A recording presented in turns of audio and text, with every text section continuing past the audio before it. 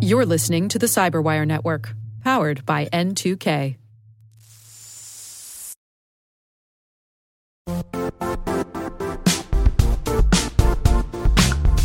The IT world used to be simpler. You only had to secure and manage environments that you controlled. Then came new technologies and new ways to work. Now, employees, apps, and networks are everywhere. This means poor visibility, security gaps, and added risk. That's why Cloudflare created the first-ever connectivity cloud. Visit cloudflare.com to protect your business everywhere you do business.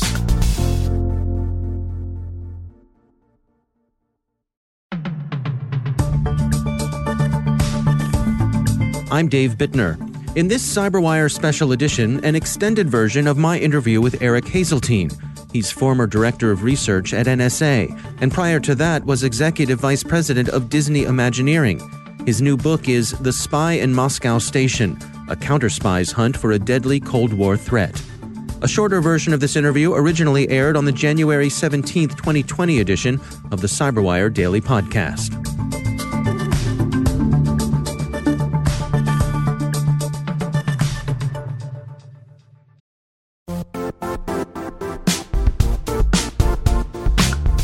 And now, a word from our sponsor, Zscaler, the leader in cloud security. Cyber attackers are using AI in creative ways to compromise users and breach organizations. In a security landscape where you must fight AI with AI, the best AI protection comes from having the best data.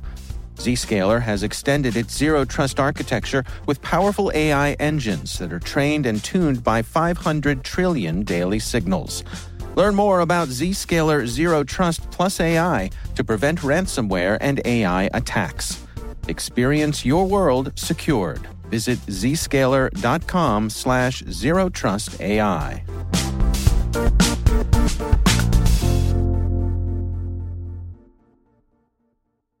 The book is about a 6-year hunt for a devastating leak in our national security that was getting a lot of our assets, that is, Russian citizens who were spying for us, arrested and executed.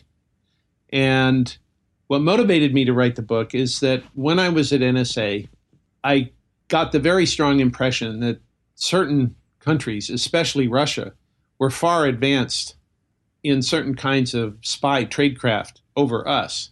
And I needed to raise people's awareness of it. And that was the main reason that I wrote the book, and that the main character in the book, Charles Gandy, wanted to have his story told. Well, introduce us to Charles Gandy. What was his background? What was the type of work that he was doing? Well, to understand him, you have to go back to his childhood in very rural Louisiana. He grew up in a fairly poor family who had lots of debt, and he had a learning disability. He couldn't read very well at all, and his teachers thought he was too stupid to finish high school, let alone ever go to college. They told him he'd never go to college. But it turned out he's a genius, but he has dyslexia, which I diagnosed myself as a neuroscientist a few years ago. No one had ever told him this. But why that's important is that made him never want to fail at anything. He had something to prove to the world, that he had something to offer. So he once told me that in his whole career at NSA, which spanned from 1955 to 1986, so over 30 years, he never failed at a single thing he set out to do, which was quite remarkable because he was thought of as the kind of genius wizard of NSA. He was like in the Mission Impossible, the Tom Cruise character. He was like that. He was like a legend, a god at NSA. And one reason is he was driven. And that was an important part of this story. Is like all good stories, it's about someone who you care about, who faces seemingly insurmountable obstacles, but because of their sheer determination and the heart that they have, they ultimately overcome. Well, set the stage for us, the story you tell here in the book about secrets being captured by the Russians. Yeah, the book starts in 1977 when the head of the CIA in Moscow, we call that the chief of station, a guy named Gus Hathaway, started having his assets, those are the people in Russia who spy for us, for CIA, they were being arrested, interrogated, tortured, and executed in very large numbers. And it was so bad that the CIA director, Stansfield Turner, shut down all human intelligence operations in Russia. So in desperation, Gus Hathaway reached out to the only person he knew of in the intelligence community who had the skill and the motivation to get to the bottom of how the Russians had penetrated us. And so he put in a call to the director of NSA to ask for Charles Gandy by name. And so shortly thereafter, Gandy got on a plane to Moscow and started investigating what could be happening in our embassy that would tell the Russians who our human assets were. Now, an important part of the story here is this sort of interagency rivalry, and perhaps even it's fair to go so far as to say adversarial relationship between NSA and the CIA. That's right. It's an unfortunate truth in Washington that we say where you stand is where you sit.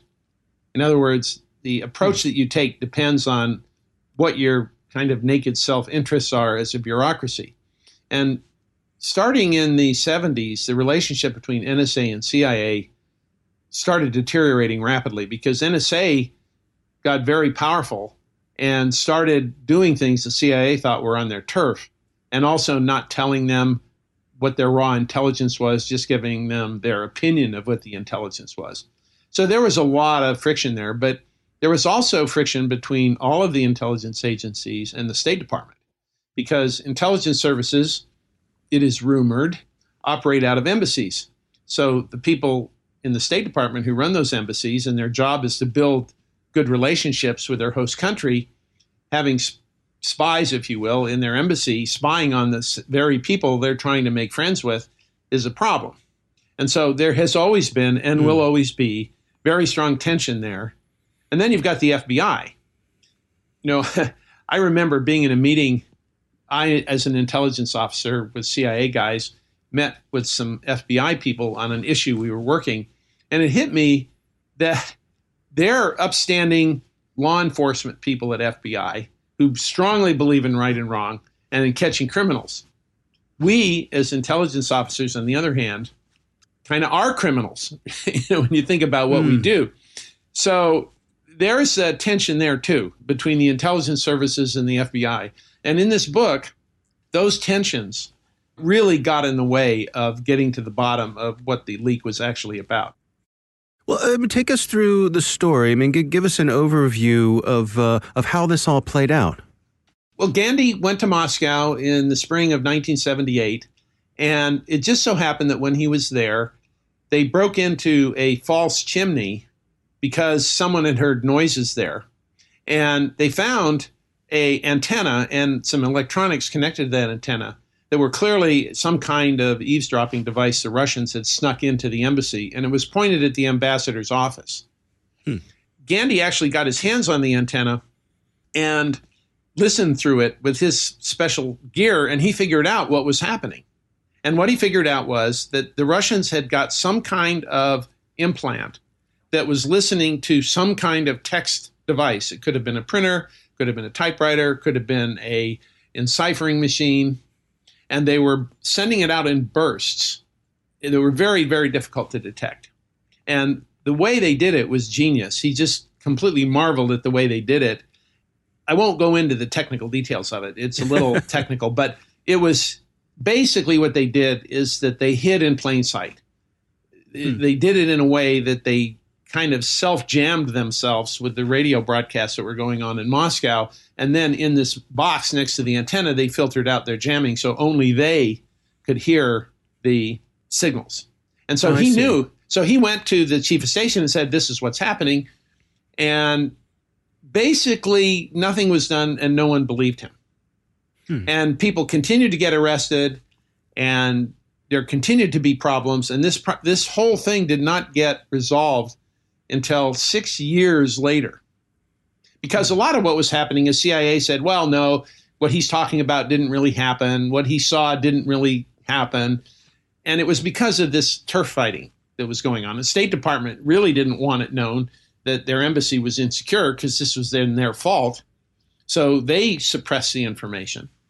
But what happened was in 1983, the French discovered an incredibly sophisticated Russian bug in one of their embassies and told the head of NSA about it. And they sent it to Gandhi.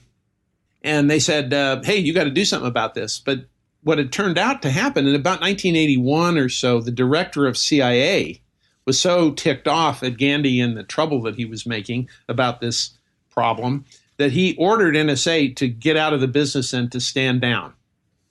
And so when the French bug came and the head of information security at NSA, a really colorful guy named Walt Deeley, came to Gandhi and said, well, you got to get all over this. If they're doing this to the French, who are a third-rate power, what are they doing to us? They must have stuff there we can't even find. And Gandhi said, I can't. The CIA director has told me can't do it. And Walt Deeley says to him, what would it take? And jokingly, Gandhi says, well, you'd have to get a letter from President Reagan. So 3 days later, Deeley comes back and he has a letter from President Reagan. He had gone to the White House and gotten Reagan to sign a letter authorizing Gandhi to go over to Moscow and solve the problem. This is a risky move on his part to go over people's heads to the president himself.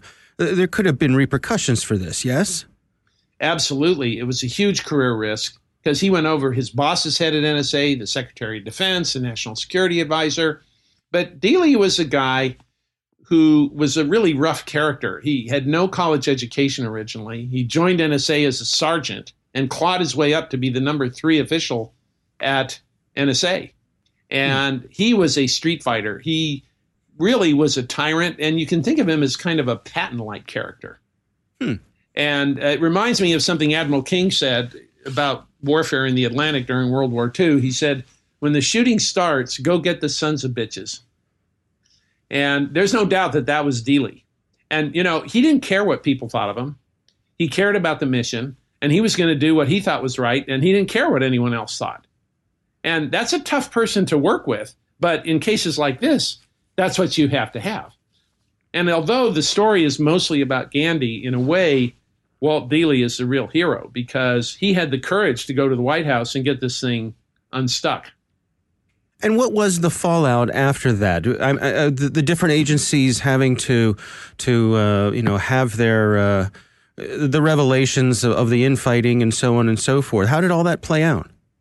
Well, the way it played out was I have a chapter in there called Putting the Smoke Back in the Gun. Secretary Shultz at the State Department was aware of what Gandhi was doing and said, I don't want to hear about this unless you bring me a smoking gun. And so they did. Gandhi and his team found the implant in a certain kind of device and wrote up a report which actually had crossed pistols with smoke rising from the guns. And it was called Project Gunman. It was an in-your-face. You asked for a smoking gun, here's your smoking gun. And it was incontrovertible proof. They had found it. Well, what happened was State Department said, okay, well, but nothing very important was ever put in on those devices. And CIA said, we don't believe it. We think Gandhi hired a contractor to do this so he could find it and get all the credit and budget and make us look bad. CIA never believed it. And so the short answer is nothing was done. And in frustration, Walt Deeley leaked this to Dan Rather at CBS. And in March of 1985, Dan Rather went live with it saying, our Moscow embassy has been compromised. Well, that raised a huge stink. And there was a presidential commission to look into it. And the bottom line was that about 5 or 6 years into this, some small reforms were made at State Department, but not really. So at the end of the day, they found the leak, they plugged the leak, but no one changed their behavior at all. And this, again, is one of the reasons we wrote the story. I wish it had a better ending, but it is a cautionary tale of when internal turf wars and politics get in the way, our adversaries win and we lose. And what is your sense of where things stand today in terms of the communications and collaboration between our own intelligence agencies? It's very poor, in my opinion. In fact, I wanted to write this book when I first learned about the story after I left the government, and Gandhi said, no, you're going to destroy the relationship with CIA and NSA. And I said, that's impossible. He said, what do you mean? I said, well, after 9/11, I was head of science and technology at NSA. I went to my counterpart at CIA, a deputy director there, and I said, hey, let's cooperate. And he said, Al-Qaeda is our target. You're our enemy. Get out of here. And, I found that to be the case today. And so nothing has really changed. And the reason is human behavior doesn't change. We reward individuals at agencies for being competitive, for getting more money and more staffs for their mission. And then we're surprised when they're competitive with other agencies whose mission overlaps with theirs. It's not the people in the agencies that I think are at fault. It's the system. That it's set up in such a way that we foster competition, not cooperation, despite what you may have heard after 9/11. I can't tell you how many meetings I was in across the intelligence community after 9/11 where someone would say, oh, I guess it's going to take another 9/11 to get us to cooperate. And I would say, wasn't one enough? What is your sense of how things operate on the other side? Do the Russians deal with this same sort of infighting, or is it not a problem for them? Everybody deals with this sort of infighting. We are tribal in our DNA. And in any organization, you're going to find this kind of tribalism. You have mafias, cadres, cliques, rat packs, whatever you want to call them. That's the real world. And the same is true even inside NSA. Someone said, it's at Fort Meade, Maryland. And someone said, it's not a fort at all. It's just a collection of tents, meaning these little pockets, these spheres of influence. At NSA, for example, there's a math mafia of mathematicians, and there's a language mafia of linguists. At CIA, you have the operators, the high prestige case officers who actually operate spies. And then you have the S&T, science and technology geeks, and you have the kind of academic analysts. So it really, at every level organizationally, you have tension. And the Russians definitely have this. GRU, which is their military intelligence, is very competitive with both the FSB and the SVR, who are the more civilian-oriented intelligence services. And then within each of those services. So it's universal. Thank God. We're not the only ones who suffer from it. One of the last chapters in the book, the last proper chapters, titled Lessons About the Russians for Today. And you set the scene of you sitting with Charles and his wife Frida at their home, sort of being retrospective, the group of you, and you're wondering, what can we learn from these lessons from decades ago for this situation that we find ourselves in with the Russians and things like election interference? Can you share some of those conclusions that you all reached? Yeah, thank you for asking that, because that, to me, is kind of the most important takeaway of this book. It's very relevant today. First of all, when you look at what happened, the Russians got extremely aggressive in penetrating us. And when we caught them, what happened was we pointed fingers and blamed each other and made ourselves even weaker. So what we taught the Russians 40 years ago is get very aggressive, and the worst that will happen is your adversary, America, will tear itself apart. So this event that happened 40 years ago almost certainly motivated the Russians immediately after, up to today, to do this kind of thing. So when you look at the election, it's just one in a series of things where they say, gee, if we don't get caught, we get really good information, and we keep getting it. We're stealing stuff from the Americans. If we do get caught, they'll tear themselves apart. What's not to like? And so now you understand, I think, a little bit more the context of the election. But the other thing I talk about is what I call the cyber blind spot. In America, when we look at networks and security and communications, we think of it as ones and zeros, digital. And they do too, the Russians, but they also look at it as electromagnetic energy. So they look at a computer as something that can send and receive electromagnetic energy in addition to the bits that go over the wires or the fiber. So they're able to exploit computers and networks. For example, I talk about in the book something called radar flooding, where you can take an information system and some significant distance point a radar at it, even if it's air gapped, meaning it's not connected to any other network, and you can listen to what's going on in that computer bus or on a cable coming in and out of the computer. And most people aren't even aware that this is physically possible. The Russians teach it in freshman information security in almost every university. In this country, nobody even knows about it. So I call that a cyber blind spot, that they have a lot more ways of attacking us than we are, almost everybody in this country is aware of. And so I think those are kind of the takeaways, that the way that they did this attack and other attacks on the embassy are very relevant today. And in 40 years, they have gotten a whole lot better at it. What is your outlook? I mean, are we doomed by the nature of us being humans with these tribal tendencies? Are we always going to have this infighting? Is there any hope for working beyond this and everybody working together? We're never going to stop people from being tribal. The question is whether we let it hurt us more than it helps us. Certain amount of competitiveness is really good. I mean, if you think about us, put aside government and all that, we are a social species that strikes an equilibrium between cooperation and competition. We cooperate when we hunt, which makes us good hunters. We cooperate for safety in numbers, but we also compete to make sure that the best genes get into the next generation. So this is the way nature is with all social species. So competition by itself is actually a healthy thing when kept in check.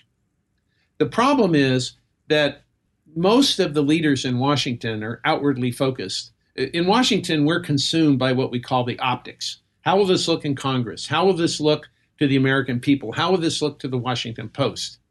We don't think about looking down and saying, how do we get our people to cooperate more than they compete?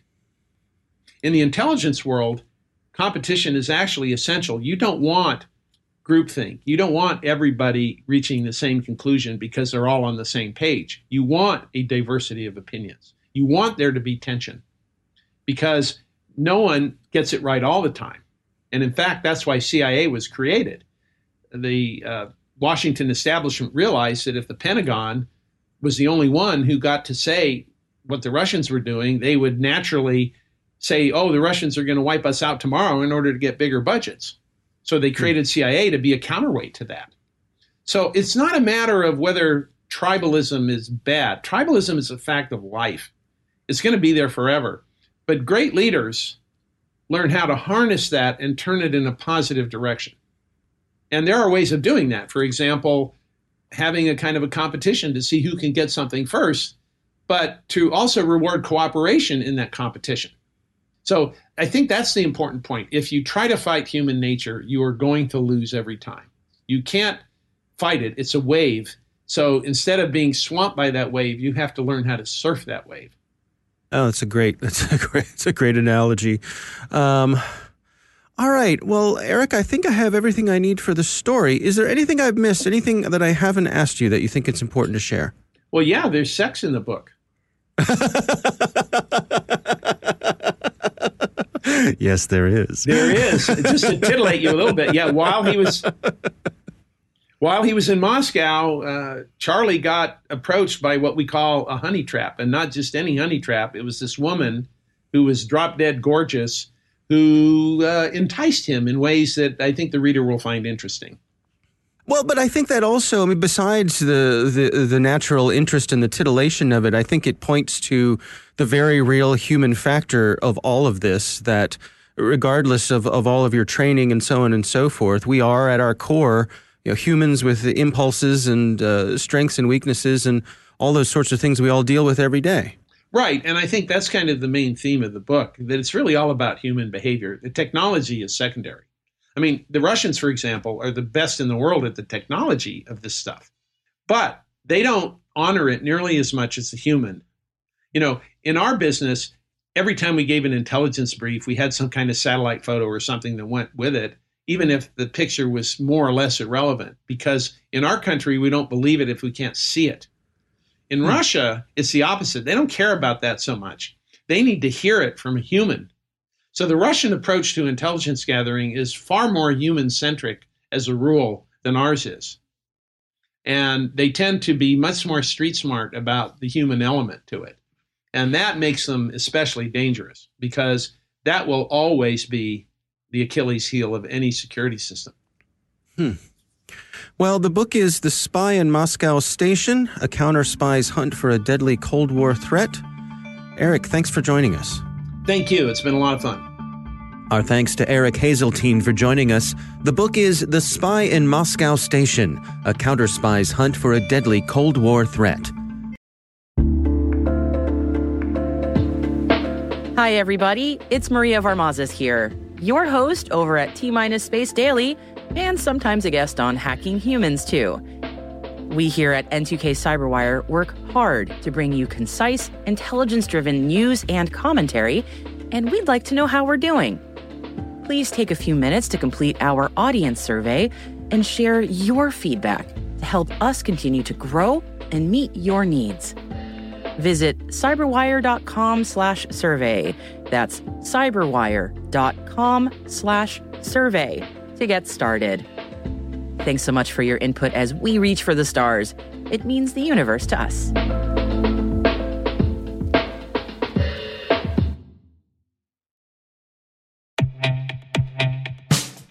And now, a message from Cyberbit. Mastering cybersecurity is like mastering a sport. You build muscle memory through rigorous practice, then you train as a team to foster cohesion while operating under pressure. Like athletes, cybersecurity professionals thrive on hands-on simulation. But traditional courses, certifications, and open-source labs won't build you a winning team. You need Cyberbit. Cyberbit offers a hyper-realistic simulation environment for your SOC, IR, and C-suite to refine your skills, all using the market-leading SIMs, EDRs, firewalls, and WAFs they use every day.